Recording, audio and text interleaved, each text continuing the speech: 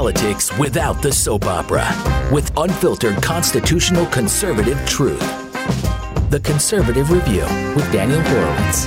And welcome back, fellow American patriots and Minutemen standing at the ready to fight anew for our life, liberty, property, and all of it in between, even though it is perplexing the times we live in.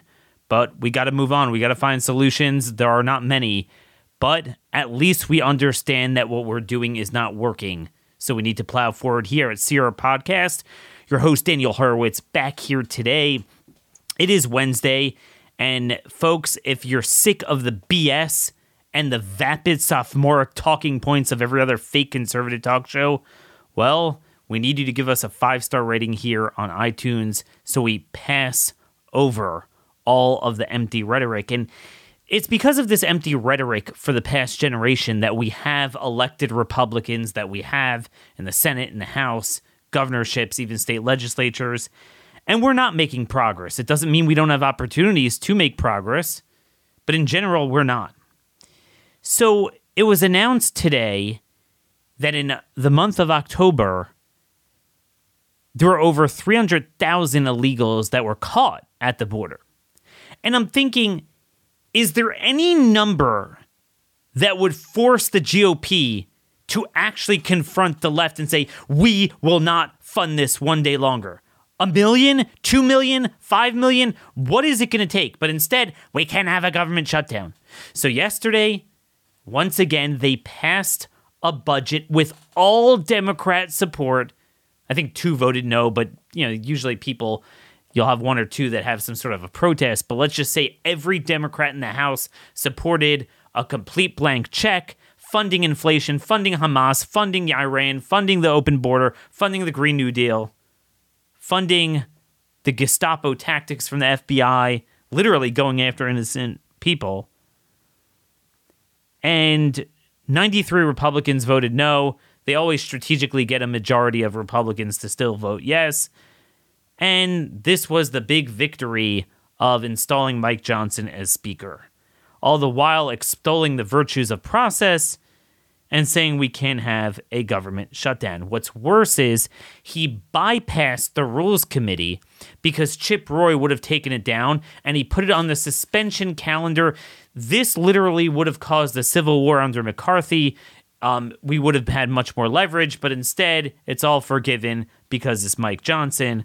Job well done by the fake, aimless, rudderless, lack of strategic thinking, reactionary right. So there is where we are, worse off than we've ever been. And I don't know, folks, I'm just in a really bad mood today. I don't see much hope here in terms of strategy. So as I think about this more, I'm going to turn a little bit overseas. We're going to have a special guest on from Israel to talk about what's going on there, what matters to us, how the Biden administration is literally saturated with terrorist sympathizers. And then as we go through that, maybe we'll just see what we can do. But for now, what you can do is invest in gold, because with the GOP leadership we have today, let me just tell you, they're talking about inflation ebbing. It's a joke. Nobody believes it. It's all fake numbers. Maybe I'll get into that a little bit more tomorrow, how they fudge the inflation numbers the same way they fudge the jobs numbers and the GDP. 4.9% GDP growth. The reality is that China has now dumped 40% of their treasuries. Russia, Japan, others are doing the same. And inflation is off to the races. That's why now is the time to invest in gold with Birch Gold by texting Daniel to 989898. They will send you a free info kit guide and give you a phone number to call one of their economists who will help you through all the particularities of how to transfer your IRA or 401k into something of value, because clearly this is hitting the fan. Again, text Daniel to 989898 today. And folks, it really is. I marvel and laugh at how they're like, we averted a government shutdown. You averted nothing. This thing is out of control. And, the sad thing is, I would laugh if the government would burn itself down, but it's not. It's burning us down because we're going to suffer through the Venezuela-style quality of life. I mean, it's funny. You have all these measures, the jobs numbers, the CPI numbers, the GDP numbers, and they're like, yeah, it's a great economy. And then you look at all the consumer surveys, and it's like recession levels. Everything is fake. It's the new safe and effective. The government economic data is kind of like the Pfizer clinical trial data. But that's where we are. Nothing has changed. I want to make it very clear. Nothing has changed in this party. They're now having a Spirit of Lincoln gala dinner hosted by the Log Cabin Republicans at the Reagan Presidential Library and Museum, featuring our good buddy Bruce Jenner in a dress, receiving the Game Changer Award. I promise you I'm not making this up. Imagine what Reagan would think of that, but that's where the Republican Party is today. And then you got Nikki Haley out there talking about how she wants to register everyone online so nobody could be anonymous online. And what you're seeing in Iowa now with Nikki Haley and Trump teaming up against DeSantis is the embodiment of where we are now. It really is. Where on the one hand, it's Trump all the time, but on the other hand, that's all in terms of social media, conservative podcasts, talk show hosts. So they're busy with Trump, but on the policy sphere, it's all Nikki Haley. Now, you might laugh, Nikki Haley's not going to go anywhere, and she won't go anywhere in the presidential election. But I'm here to tell you that most Republicans in the House, in the Senate, in governorships, and all the way up and down the ballot that are in elected office, they roughly reflect the worldview of Nikki Haley. So while this Trump-Haley alliance embodies what we're facing, that McConnell and that ilk, the establishment, got smart. Cosmetically, they'll give kind of the Trump people the platform to talk themselves to death, while it relates to donors and real policy outcomes, the party has not changed one iota. And the candidates aren't changing. Whatever, we'll continue advocating for what we do. I don't know what you do. Email me, danielhorowitz@startmail.com, if you have a solution. But I want you to listen to this clip from Nikki Haley on legal immigration. She was at some sort of a diner in New Hampshire. About 40 seconds here. Take a listen to our good friend Nikki. When it comes to legal immigration, it's a broken system. It shouldn't take someone 10 years to become a citizen. But what we need to do is reform it. So for too long, Republican and Democrat presidents dealt with immigration based on a quota. We'll take X number this year, we'll take X number next year, the debate is on the number. It's the wrong way to look at it. We need to do it based on merit. We need to go to our industries and say, what do you need that you don't have? So think agriculture, think tourism, think tech. We want the talent that's going to make us better. Then you bring people in that can fill those needs. All right, so folks, you heard that. We need to go to our industries and say, what is it you need that you don't have? So she believes immigration is all about labor, not about who we are as a people. Hey, what do you guys need? Oh, you need more Pakistanis? Here you go. And that's literally why our country's going to hell in a handbasket. By the way, it was a value established in our immigration system from our first federal laws. The states used to take care of it. In the 1880s, they banned contract labor.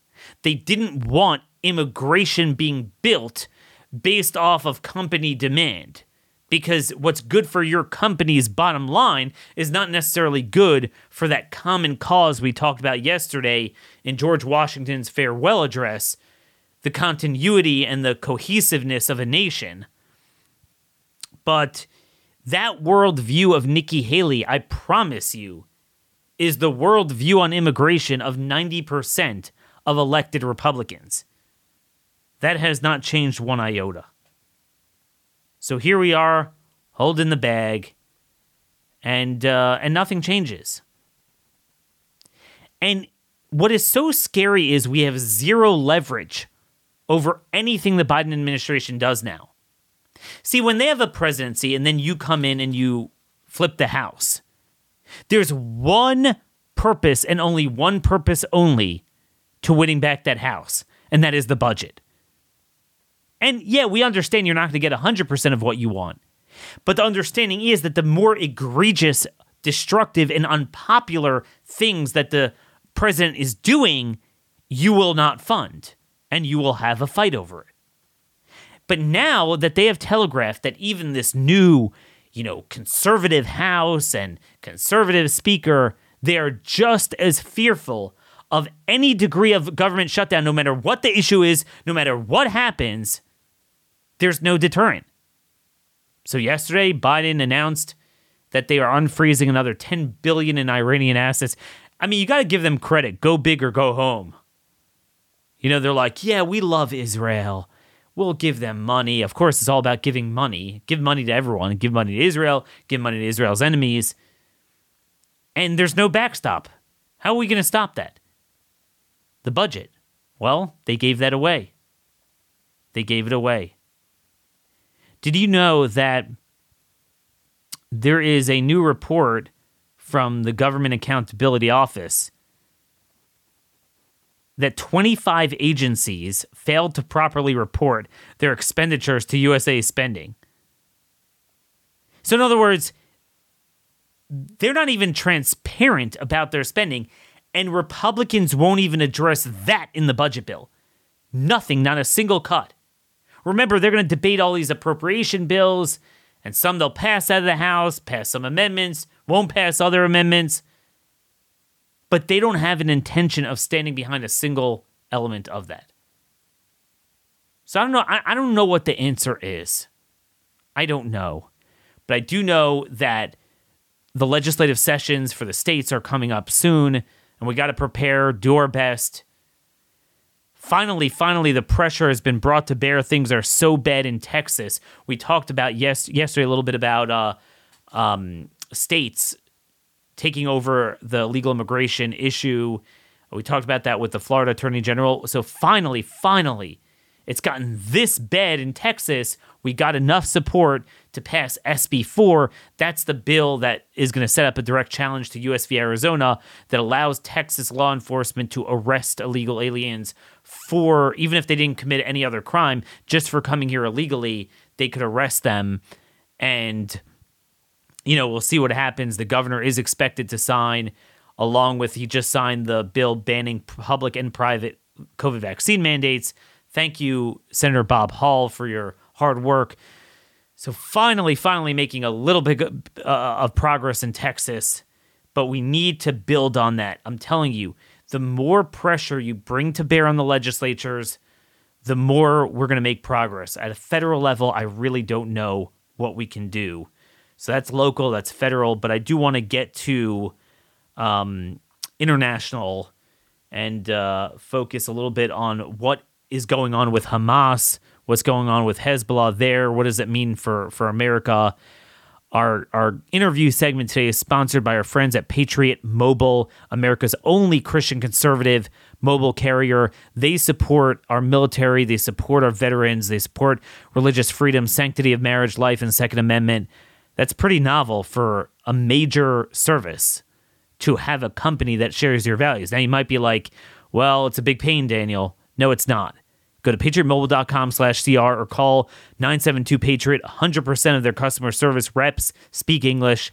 Get free activation when you use offer code CR. You keep your number. You keep your phone number. It's that simple. The only thing you don't keep are the decrepit values, the spying, and the Chinese relationships of T-Mobile, AT&T, and Verizon. So make the switch today. Join our movement at patriotmobile.com/CR or call 972-PATRIOT.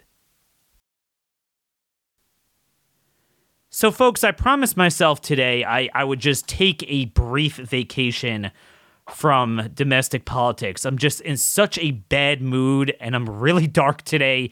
You don't want to hear me talk about it, so I figured we'll move halfway around the world, but not really, because our guest today is someone that I consider a modern-day Montesquieu.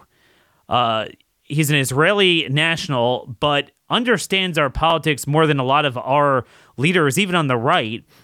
Yoram Hazony, he's the chairman of the Edmund Burke Foundation, president of the Herzl Institute, and he's been a leading voice for national conservatism, kind of moving away from sort of the old Republican Party, Tory Party, probably what you have there in Israel as well in terms of their version of the right.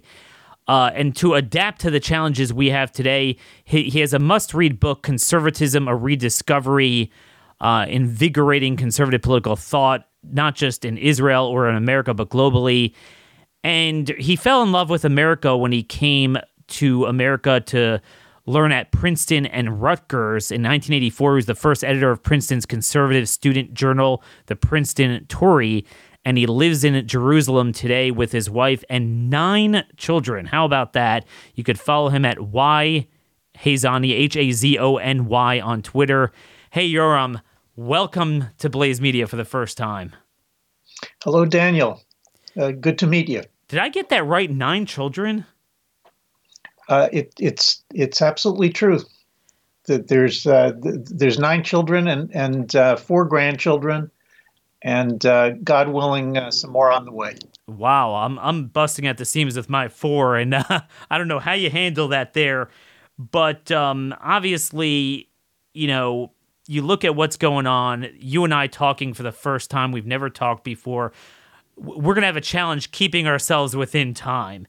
So I'm going to kind of weave back and forth a little bit between your views on American politics and what's going on in Israel, why Americans should care. But just first, I want to get your overall observation that you've put in a lot of work. You've been here a lot, back to America, trying to help lead a global conservative movement. And lo and behold, this war breaks out in Israel, really catalyzed by this massacre of unspeakable proportions. And I want to get your take on the global intifada, how you're seeing in the West and even in America, massive amounts of organized pro-Hamas elements on college campuses, but really everywhere. How does that fit into your agenda for national conservatism? Well, look, there is in fact this global pro-Hamas movement that you're describing. I would hesitate to separate it from the from the global left more generally. I mean, probably your listeners are familiar with the concept of intersectionality, which is basically a theory of woke neo-Marxists, which says that all of the different oppressed groups have to stick together and form a single front. So right now we're seeing, a worldwide campaign under the slogan of Israel is committing genocide in Gaza, but there's an awful lot of similarities, and in fact, I suspect a very large overlap in the activists and the funding sources. If we go back to the summer of 2020, when we look at like the big cultural revolution of 2020, which was it was built around the slogan of Black Lives Matter, defund the police, seemingly things that have absolutely nothing to do with Israel or Islam, but it's the same coalition, and I think that this is in fact the second step in that cultural revolution, where in 2020 the goal was to delegitimize and expel conservatives. When I say conservatives, I mean like Trump or DeSantis supporters, let's say nationalist conservatives, people who are strongly conservative. And in 2020, the goal was to delegitimize and expel these nationalist conservatives from legitimate debate in America. And in fact, that helped elect Joe Biden president, was delegitimizing Trump and all of his supporters. And this time around, the special target is Jews who the woke neo-Marxists see the Jews as their opponents, which some people will find ironic since that they've gotten probably way too much support from progressive Jews. Sure, but at this point, I think you can see clearly that from the perspective of the woke left, this is just like an obvious next step. First they expelled the Christians and conservative nationalists, and now they're going on to expel the Jews. It's all part of like a big strategy. A second step in the Cultural Revolution, because you're seeing the same strategies. You're seeing cars surrounded in American cities by pro-PLO or whatever these guys are. And I've noticed this for years, by the way, the cross-pollination. Any leftist cause, so it could be a global warming event, it could be an open borders event, it will always have some sort of Palestinian dogma thrown in there, almost as if they've always been the global George Floyd. So you're definitely seeing that all over the place. What's your feeling on immigration? Do you believe America has crossed the Rubicon like Europe, or is it still salvageable? Well, I don't think human beings are particularly good at foreseeing the future, and so I'm careful not to announce that one country or another is finished, because I think if you know your Bible, you know that those kinds of things they don't always happen the way you think they're going to. But to your question on immigration, look, I think a very, very basic problem with American and European liberalism going back to the Second World War is that it's based on this worldview that asserts that instead of seeing the world as consisting of families and tribes and nations, and understanding that there's intense competition, sometimes hatred and war, but always competition among different groups. So that's sort of like a traditional conservative way, a realist way of viewing the world. But most liberals in America, Enlightenment liberals, don't see the world that way. They think that everybody is by nature perfectly free and perfectly equal. Those are quotes from John Locke. And if everybody's free and equal, then how could you be so hard-hearted as to say that somebody from another country, if that person is perfectly free and perfectly equal, that they shouldn't be allowed to cross your border and gain citizenship in your country? So this is a very, very deep divide between liberals, including liberals in the Republican Party, liberals both in the Republican and the Democratic Party. We just played a clip of Nikki Haley saying we need to go to the corporations and ask them what they need. That is her sole criterion for immigration. Yeah, so I think the first criterion for immigration has to be whether your country, whether your nation is in condition to absorb and assimilate millions of additional immigrants. Now, sometimes that's the case, and I'm not saying that it can never be useful. Sometimes it can be useful, but what is difficult for liberals to understand is that immigration is not a matter of individuals immigrating. You absorb groups, you absorb families and clans and tribes, and if they're large enough, you're absorbing foreign nations. And to disarm their cohesion and bring about a situation where they're loyal to their new nation, it's certainly possible.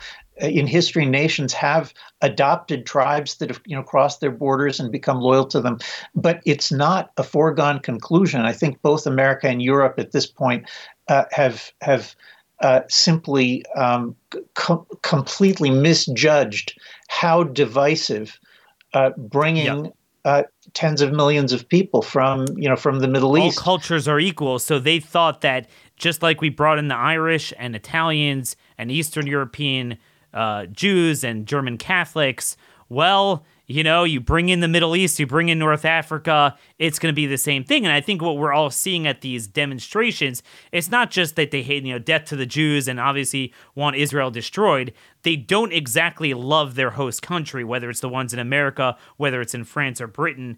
And that's the subversiveness we brought in. And look, I just hope it's not too late Obviously, yesterday we talked with the Florida Attorney General about individual red states trying to reclaim control that they had in the 1800s over immigration and to try to reverse this, at least on a smaller scale. Going back to Israel itself. So, I was concerned when the war started. I wasn't sure if the Israeli infantry was up to the task, but from where I sit, it looks like they're being very successful. Could you give us a brief update on strategically where things sit in Gaza and how much the Biden administration's pressure is hampering them, how much they're listening to them, or are they just doing what they need to do? Sure. Well, look, the Israeli army has bisected the Gaza Strip. Just so your listeners are aware, Gaza City, it's in the northern part of the Gaza Strip. Gaza City is about 45 miles from Tel Aviv. It's about 50 miles from Jerusalem. And in 2005, in an effort to exchange land for peace, Israel withdrew every single Jew, every Israeli soldier, every Jewish civilian from the Gaza Strip and from Gaza City. And the graves, too. Right, absolutely everything. And the Palestinians then had in Gaza, 2 million Palestinians had for the next 18 years what is de facto an independent Palestinian state. People are always talking about let's give them an independent state. And we tried this experiment, and the result of Israel leaving in 2005 was that in 2006 the West wanted elections in Gaza, so there were elections, and Hamas, these Islamic supremacist butchers, won the election. By the way, they won the election both in Gaza and in the West Bank. In the West Bank, they were suppressed, meaning their vote was overturned in order to prevent them from taking power. The West tried to do the same thing in Gaza, but by 2007, the Hamas had killed or expelled all of the PLO thugs who were competing with them. And so from 2007 until today, 16 years, we've had Hamas bombarding Israel with missiles, which is like, just imagine 16 years of missile bombardment from Tijuana against San Diego or from Baltimore to Washington. And there've been a few wars, like actual wars, where Israel invaded in order to try to teach them a lesson. At this point, Israel's done with that. We have a wall-to-wall coalition after the horrendous massacres of October 7th and 8th, in which 1,200 Israelis were killed, dismembered, raped, and a couple of hundred taken hostage. So at this point, I think Israel's basically done with trying to just punish Hamas. The goal is to eliminate Hamas and any possibility of an independent Hamas-like government ever arising in Gaza again. So Israel has bisected. Israel is bisected the Gaza Strip. The city of Gaza, which is the heart of the Gazan government and terror organization, is surrounded on all sides. And at this point, the estimates are, and of course these could be way off, the estimates are that there are still about 15,000 Hamas fighters holed up in Gaza City. Israel is doing everything it can to evacuate all civilians, non-combatants from Gaza City. Most of them are gone at this point, but we're looking at what is likely to be a prolonged siege as Israel tightens its grip on Gaza City. So obviously, until now, I mean, they've taken casualties, but it looks like it's pretty good. Is there a concern that a lot of these guys fled to the southern portion and they're going to have to then go into the south? I'm sure that some of them have fled to the south, although we don't have accurate numbers. I think that the government strategy is first of all to secure the north, which is something that look, you're right that it looks like it's going very well right now, but I really should caution listeners. It's a fool's errand to predict the way that a war is going to go. And right now, it's going much better than anyone predicted. For sure. But we don't know where those 15,000 fighters are. Are they still in Gaza City, or did they move to the south, or are they underground in the hundreds of miles of terror tunnels, which have not all been destroyed yet? We don't know where they are, and the goal makes sense to lay siege to Gaza City, wait them out as much as possible because they're going to run out of fuel within a month or two, and then they'll have to come out of the ground. They won't be able to fuel the ventilation systems for the underground tunnels. So look, this is going to take a while, and we should be prepared for surprises. We don't know how it's going to go. Yeah, and all the while, the more this drags out, obviously, the more the Muslim Brotherhood leadership in the Western countries will continue to inflame our streets. In the North, so I want to get your comment. Daniel, can I just say something? I believe that the woke neo-Marxist alliance with the pro-Hamas Islamists in America and Europe, I believe that they are planning on running this worldwide intifada through the American election next November. So, explain what that means in terms of how are they going to interfere? Well, look. Again, go back to the George Floyd riots, which began 6 months before the American election in the United States in 2020. When I was watching it, and I think probably lots of people were watching the burning of 200 cities and the chaos and shooting of police and just horrific violence throughout America. And my reaction was to think this is going to play into Trump's hands. This is going to the Republicans are just going to run like with Nixon in '68. Right. Yeah, exactly. So I thought they'll run on a law and order ticket and they'll win in a landslide. But you'll see that those of us who thought that were wrong, and the neo-Marxist strategists who were doing this, they were actually right, because their view was the violence in the streets is a threat to say to people, look, if you leave Trump in power, if you leave conservatives in power, then we're going to do even more to you. We'll destroy your country. And they intimidated, they intimidated Americans into saying, all we want is peace. All we want is peace. We don't want to fight. We just want peace. So let's do what they want. Let's get rid of Trump, and then we'll have peace.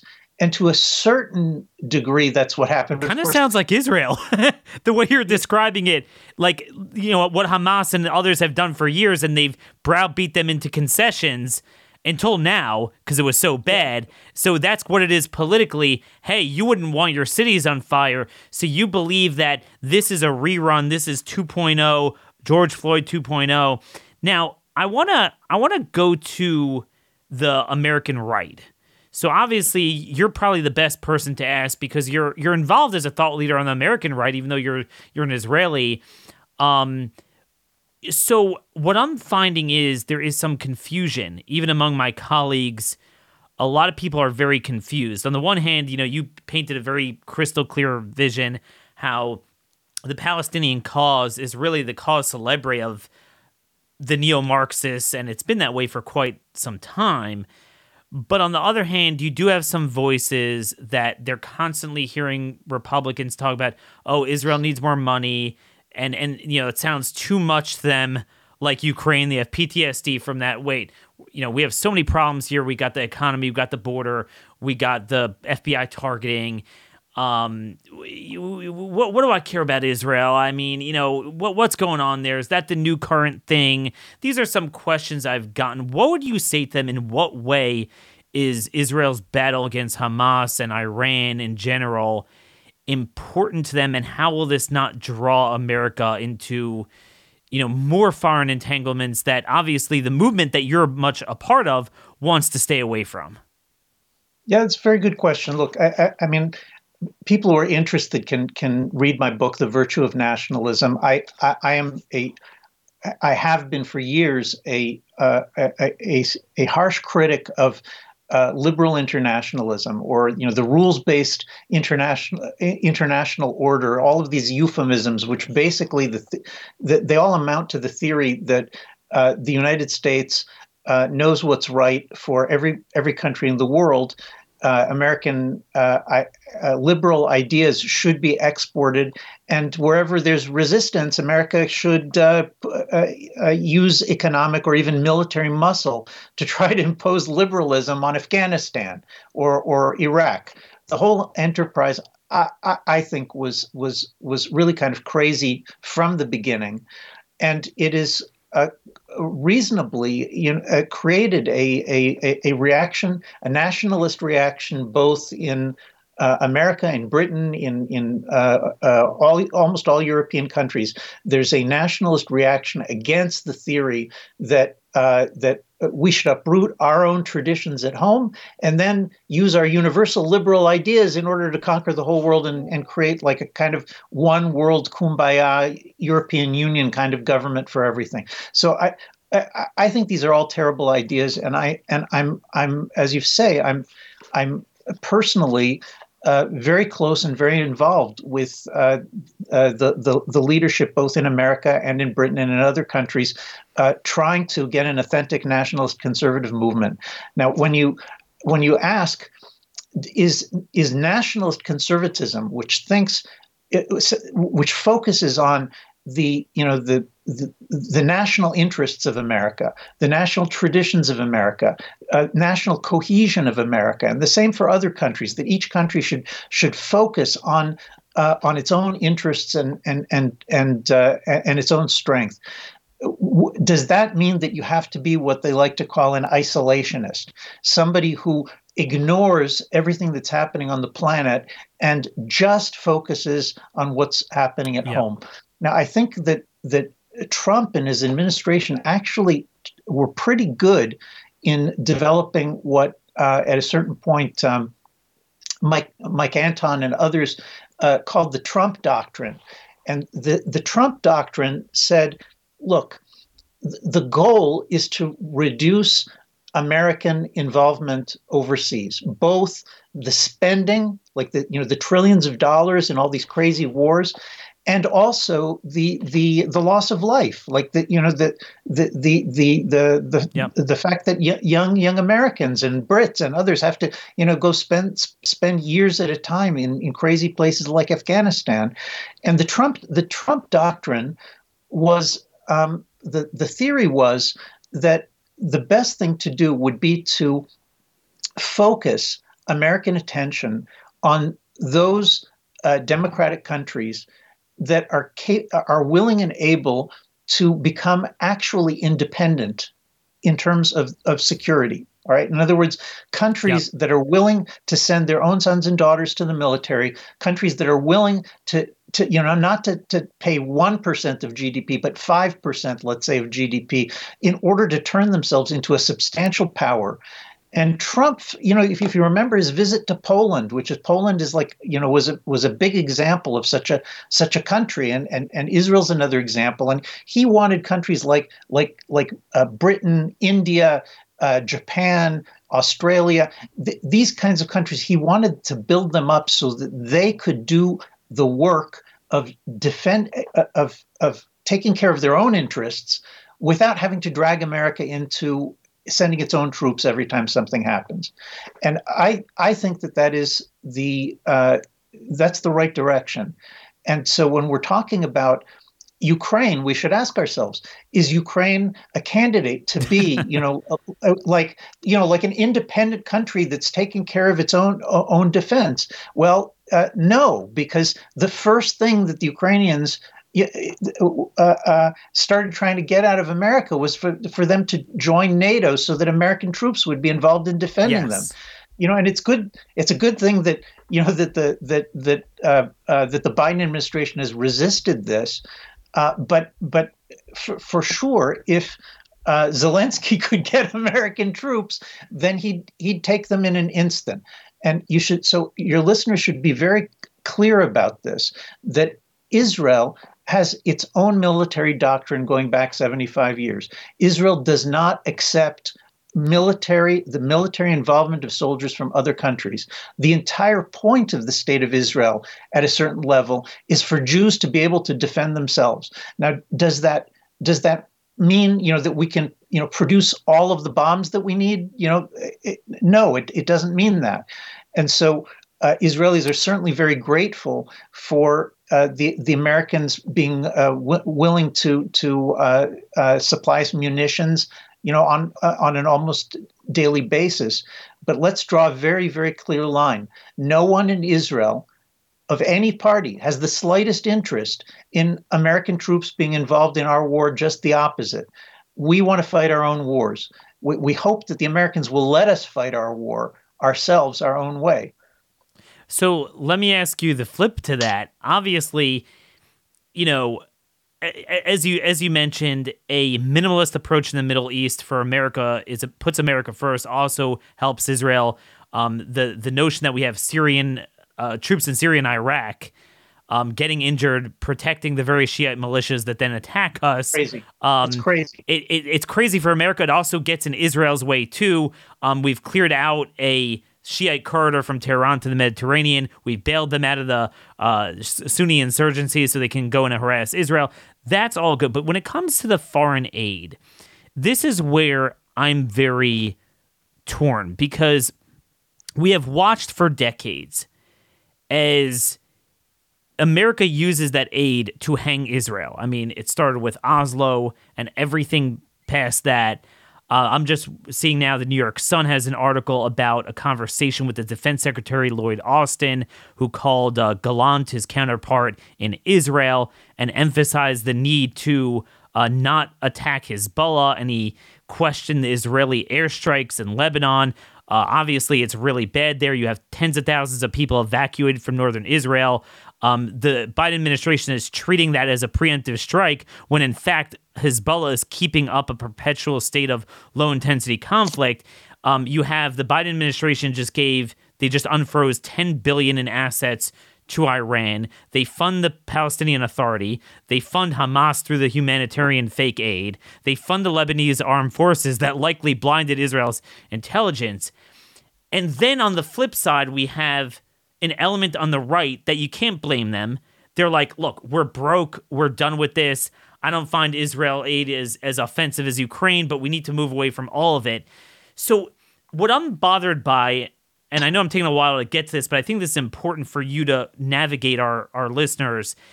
What you have now is what I'm finding the Jewish and Christian pro-Israel organizations. They focus the bulk of their Israel advocacy on aid, kind of almost making Israel like a welfare state, rather than the policies. So isn't it more important to just fight the funding of Israel's enemies and the policies of restraining Israel than just sending them endless aid? Isn't that something we ultimately need to wean off because it's become abusive? Yeah, look, I think that on this question as well, it's worth looking at it in terms of, again, this theory of a universal American empire, American liberal empire. And if you just take a look at Europe, where you have the same kind of situation where American forces are still on bases throughout Europe. American money is constantly pouring into the defense of Europe, and there the Europeans don't even send their kids to the army. The Europeans aren't even willing to pay for their own defenses. Most of them. I mean, there are some exceptions, obviously. Poland, you could say to a degree, Britain, even France a little bit, but fundamentally, the American relationship with Europe is America has reduced Europe to a dependent continent, a series of protectorates, dependencies. These are not countries capable of defending themselves. And if you ask how did we get there? Well, one of the reasons that we got there is because American administrations wanted it to be that way. They had this belief that the world would be safer if American troops are taking care of security basically for everybody. And if you move away from that theory, if you're willing to say, look, Ukraine is the Europeans' problem. If they want to defend themselves at the Ukrainian border, then they should go ahead and do that. But if they don't want to do that, then that's their decision. It's not America's primary concern. By the way, I think America's primary concern is China. And so if you take this this idea, again, this Trump doctrine of strong allies, creating strong allies capable of defending themselves. Now, each one is going to be a little bit different. My intuition is like your intuition, that that American military aid to Israel at this point, those, whatever it is, $3-4 billion a year, that money goes straight to most of it goes straight to American aerospace. And we really do need a tough conversation about, is America willing to pare back the subsidies to American aerospace on the understanding that would free up Israel to do things like producing, manufacturing its own weapon systems. I don't know if everybody remembers the Lavi, that Israel designed a combat fighter aircraft in the 1980s. And the way we ended up with the current situation is the Americans didn't want the competition, among other things, didn't want the competition from an Israeli fighter aircraft. And the deal was, don't just squash the program and we'll provide you with all the latest fighter aircraft that you need, right? And look, I don't mean to make this insidious. There were all sorts of reasons in every direction, but a renegotiation in which Israel, which is now, economically and militarily and diplomatically and demographically now a much stronger country than it was a generation ago, I think a renegotiation which realistically assesses what is it that America really needs to do to help Israel. I don't think it's primarily financial at this point. I think that that during wartime, every country in wartime becomes stressed, goes under tremendous stress because it's unable to produce enough weaponry and other things. So every country, when it's in wartime, needs to be able to rely on countries that are not in wartime, their allies, with supplies of ammunition and logistics and diplomatic cover. Think of Britain during the Falklands War. Right, Reagan could have sent the American armed forces to conquer the Falklands. It would have been the easiest thing to do, but he wanted to build up Thatcher and Britain as an independent player, and so the British did. At the time, people remember it. People thought it was impossible. How could Britain defeat Argentina and a few hundred miles off of Argentina's shores? America made sure that there was a steady stream of munitions. They helped with logistics. They helped with intelligence. But the British did the fighting. Not a single American soldier was involved. And that should be the model, is in wartime, you're willing to supply munitions. If that has to be a loan, then it can be a loan. It doesn't have to be a gift, right? I think politically that will be better, because my concern is that the left has become, it's completely anti-Israel. You have these fake Democrats like Chuck Schumer and Hakeem Jeffries that play a double game, but ultimately stab them in the back when it matters. They'll throw money at them, but then stab them in the back on policies, continue to perpetuate the disgusting two-state solution nonsense. And then on the right, over time, people are going to be like, look, we're hurting here. We're bankrupt. Israel is, like you said, is not what they were a generation ago. Let them at least pay for it. And I think that would make everyone happy and free them up. But ultimately, is this an internal problem in Israel, in the sense that what I have seen over the years is that, you guys, I can't even follow your political system. It's so messed up. But what I have seen is that there has been this muddled messaging that is communicated to the Americans. So no one, I mean, even establishment Republicans at this point, no one on the right in America supports a two-state solution. But in Israel, they keep sending mixed messages. Netanyahu always talks about annexing, and yet he won't even annex the consensus areas around Jerusalem. Before every election, he kind of dangles that around and then doesn't even do that. So you have this muddled status. Do you think that there's the political will in Israel now after October 7th to finally say, look, there is no solution to having an Arab terrorist government, call it the PA, Fatah, Hamas, whatever. If individual Arabs want to live here, like some of the Israeli Arabs, serve in the military, be patriotic, more power to you. But if not, then you have to leave. And ultimately, we need to claim control over, whether it's, much of Gaza, but certainly Judea and Samaria. Is there the appetite for that, or are we going to continue this same cycle? I'm not sure that this issue is as internal to Israel.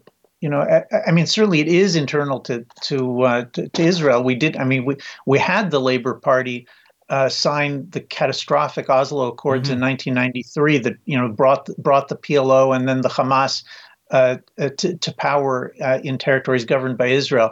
But again, this is part of a global scene. Don't forget that the Oslo Accords were in 1993. 1992 was, the erasing of all the borders in Europe with the Treaty of Maastricht. That 1990, 91, those were the New World Order speeches of the Bush administration, that the whole world was going to live in peace under a single rule of law. And you're right that the Israeli left bought into this hook, line, and sinker. They're a part of the international left, or they were. But notice that the Israeli voting public has punished the Labour Party for this. The Labour Party has been annihilated as a force in Israeli politics because Israelis earlier than Americans and Europeans woke up to the reality that the Oslo Accords had brought catastrophe on Israel. So you're asking good and important questions. As of October 7th, right now we are seeing things that we've never seen before in Israel, and I don't mean this. I don't mean to exaggerate this. What about brothers in arms like Israel's Antifa? What is the state of play in Israel's left? Because Yoram, I want you to give some sort of hope to us that this is not a bottomless pit, and it could get bad enough that eventually the left will wake up. Well, again, you're asking me for those crystal ball questions. Let me just give you a biblical answer, okay? I mean, just as a believing Jew, this is my worldview. I think that there is always the possibility that evil is simply that a country will become so evil and so corrupt that it's wiped off the face of the earth like Sodom. But there's also the story of Nineveh in the book of Jonah, where the Assyrians are as evil as can possibly be, and still they repent and God gives them another chance.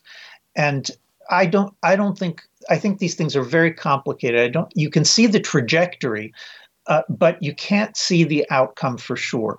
So instead of telling you what's going to happen, let me just tell you what's happening now, because that I think we can see very clearly. Right now in Israel, we are seeing something that none of us in our lifetimes have ever seen politically before. There is wall-to-wall agreement in Israel, all political parties, government and opposition, that Hamas needs to be annihilated, and that whatever happens in Gaza afterwards, Netanyahu has already said repeatedly, and this has been repeated by his coalition partners on the left, by Gantz, that after the war, security in Gaza will be in the hands of the Israelis. Now, you'll notice, what does that rule out? Well, it rules out a two-state solution, an independent Gaza. Like I said, we already did that. We're not going to do that again. It rules out bringing the PLO, the corrupt, wretched, and utterly utterly anti-Semitic PLO that governs Ramallah and other cities in the West Bank. We've ruled out bringing them in to be the government in Gaza, which is what the Biden administration, of course, wants. Well, the Biden administration is explicit. They want a two-state solution. They want to bring in the PLO and create an independent state of Palestine in Gaza. So what we have right now is zero patience for these kinds of ideas among Israeli politicians. And this is something people are going to have to get used to because we've never seen it before. There is complete unity on this. There is no Israeli Jew represented by any kind of formation, elected formation in the parliament, is willing to accept the kinds of proposals that the Biden administration is proposing, which are basically return to the Oslo Accords. They're saying, so many Israelis died. So many wars were fought. Let's learn nothing from this and just go back again and do Oslo all over again. We'll have another, Palestinian state or another South Lebanon. That's pretty astounding what you're saying, because the Israeli left has been pretty odious over the years. So that is astounding. And just up until last month, they were pretty feisty and active, obviously, pushing for the judicial oligarchy that you guys still have there and, haven't reformed, unfortunately. So that gives me hope. The only thing I will say, Yoram, I think it's really important to notice that most of those killed and dismembered and raped during the massacres of October 7th and 8th, most of them were left of center voters. Those are kibbutzim. Those are left communities. Those are peacenik communities. I've talked on the show one after another, all these stories of how the ones that were dismembered, they would spend their life helping with medical care or these political organizations advocating for a Palestinian state and all this stuff. And I said it's almost like a metaphor of the West. What happened to those people, all these countries just brought these people in, thought we'd give them a chance, and then they went and destroyed them. So I'm very heartened to see that there is a bottom. There is a point where an organized left in a country could wake up. I'd like to think if San Francisco were attacked in the same way, it would we'd see the same results. But I would say the counterpoint to that is that Israel is unique in the sense that it's funny if you look at any Western country, just because of the nature of Zionism and this being the only Jewish state, immigration is of like-minded people that bolster the patriotism of the country, whereas in other Western countries like America, we just don't have the same America that we all grew up in, and it's becoming more and more diluted and attenuated, both from the external forces and then internally because of the education system. So I'd like to think what's this to the scale of American population, 40, 50,000 dead or something? If we had that, we would wake up and we wouldn't worry about bombing the drug cartels in Mexico and harming so-called civilians. But who knows? We probably would. I don't think we're going to reclaim the post 9/11 unity.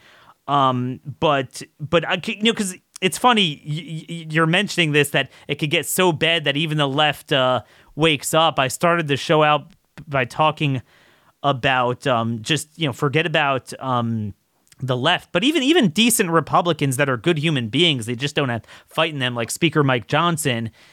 I was saying, is there anything the left could do that would prompt you to say, you know what, we are going to fight you on the budget? It's like, so I joked around saying the Biden administration could hire Hamas to come in and rape all Republican women, and they'll say we can't have a government shutdown, we can't defund the program. So maybe there is a point it could get bad enough, but that I think that's a very powerful observation. Any closing thoughts before we close up here? Yeah, sure. I would just say that we're fighting something very, very, very big. Okay, the Cultural Revolution of 2020 succeeded. It wasn't just burning a few buildings in each city. It succeeded in ending the liberal hegemony, the control, the rule of liberal ideas in most of the leading liberal institutions in America, from Harvard University to the New York Times to CNN, and on to the government bureaucracy.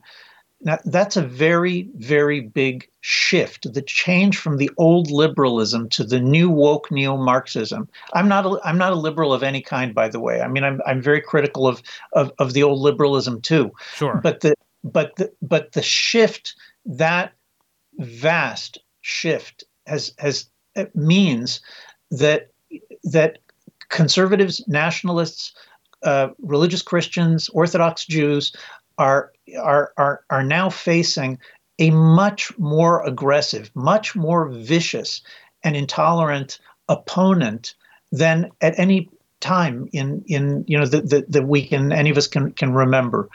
And on the one hand, that's scary. On the other hand, in terms of the question that you're asking, yes, the kinds of things that are happening have the power to wake people up. They have the power to cause people to notice something terrible that they didn't ever think would happen, and to do tshuva, to repent, to reevaluate, to rethink their lives. Repent. That's the only solution. We need repentance.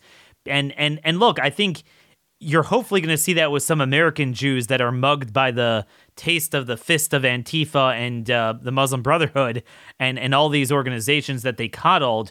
But I think broadly, my fear is things are going to have to get worse here, hopefully not of the same scale, before things get better. We're way out of time. I wish I could pick your brain on so many other things. Where could people find more about your work?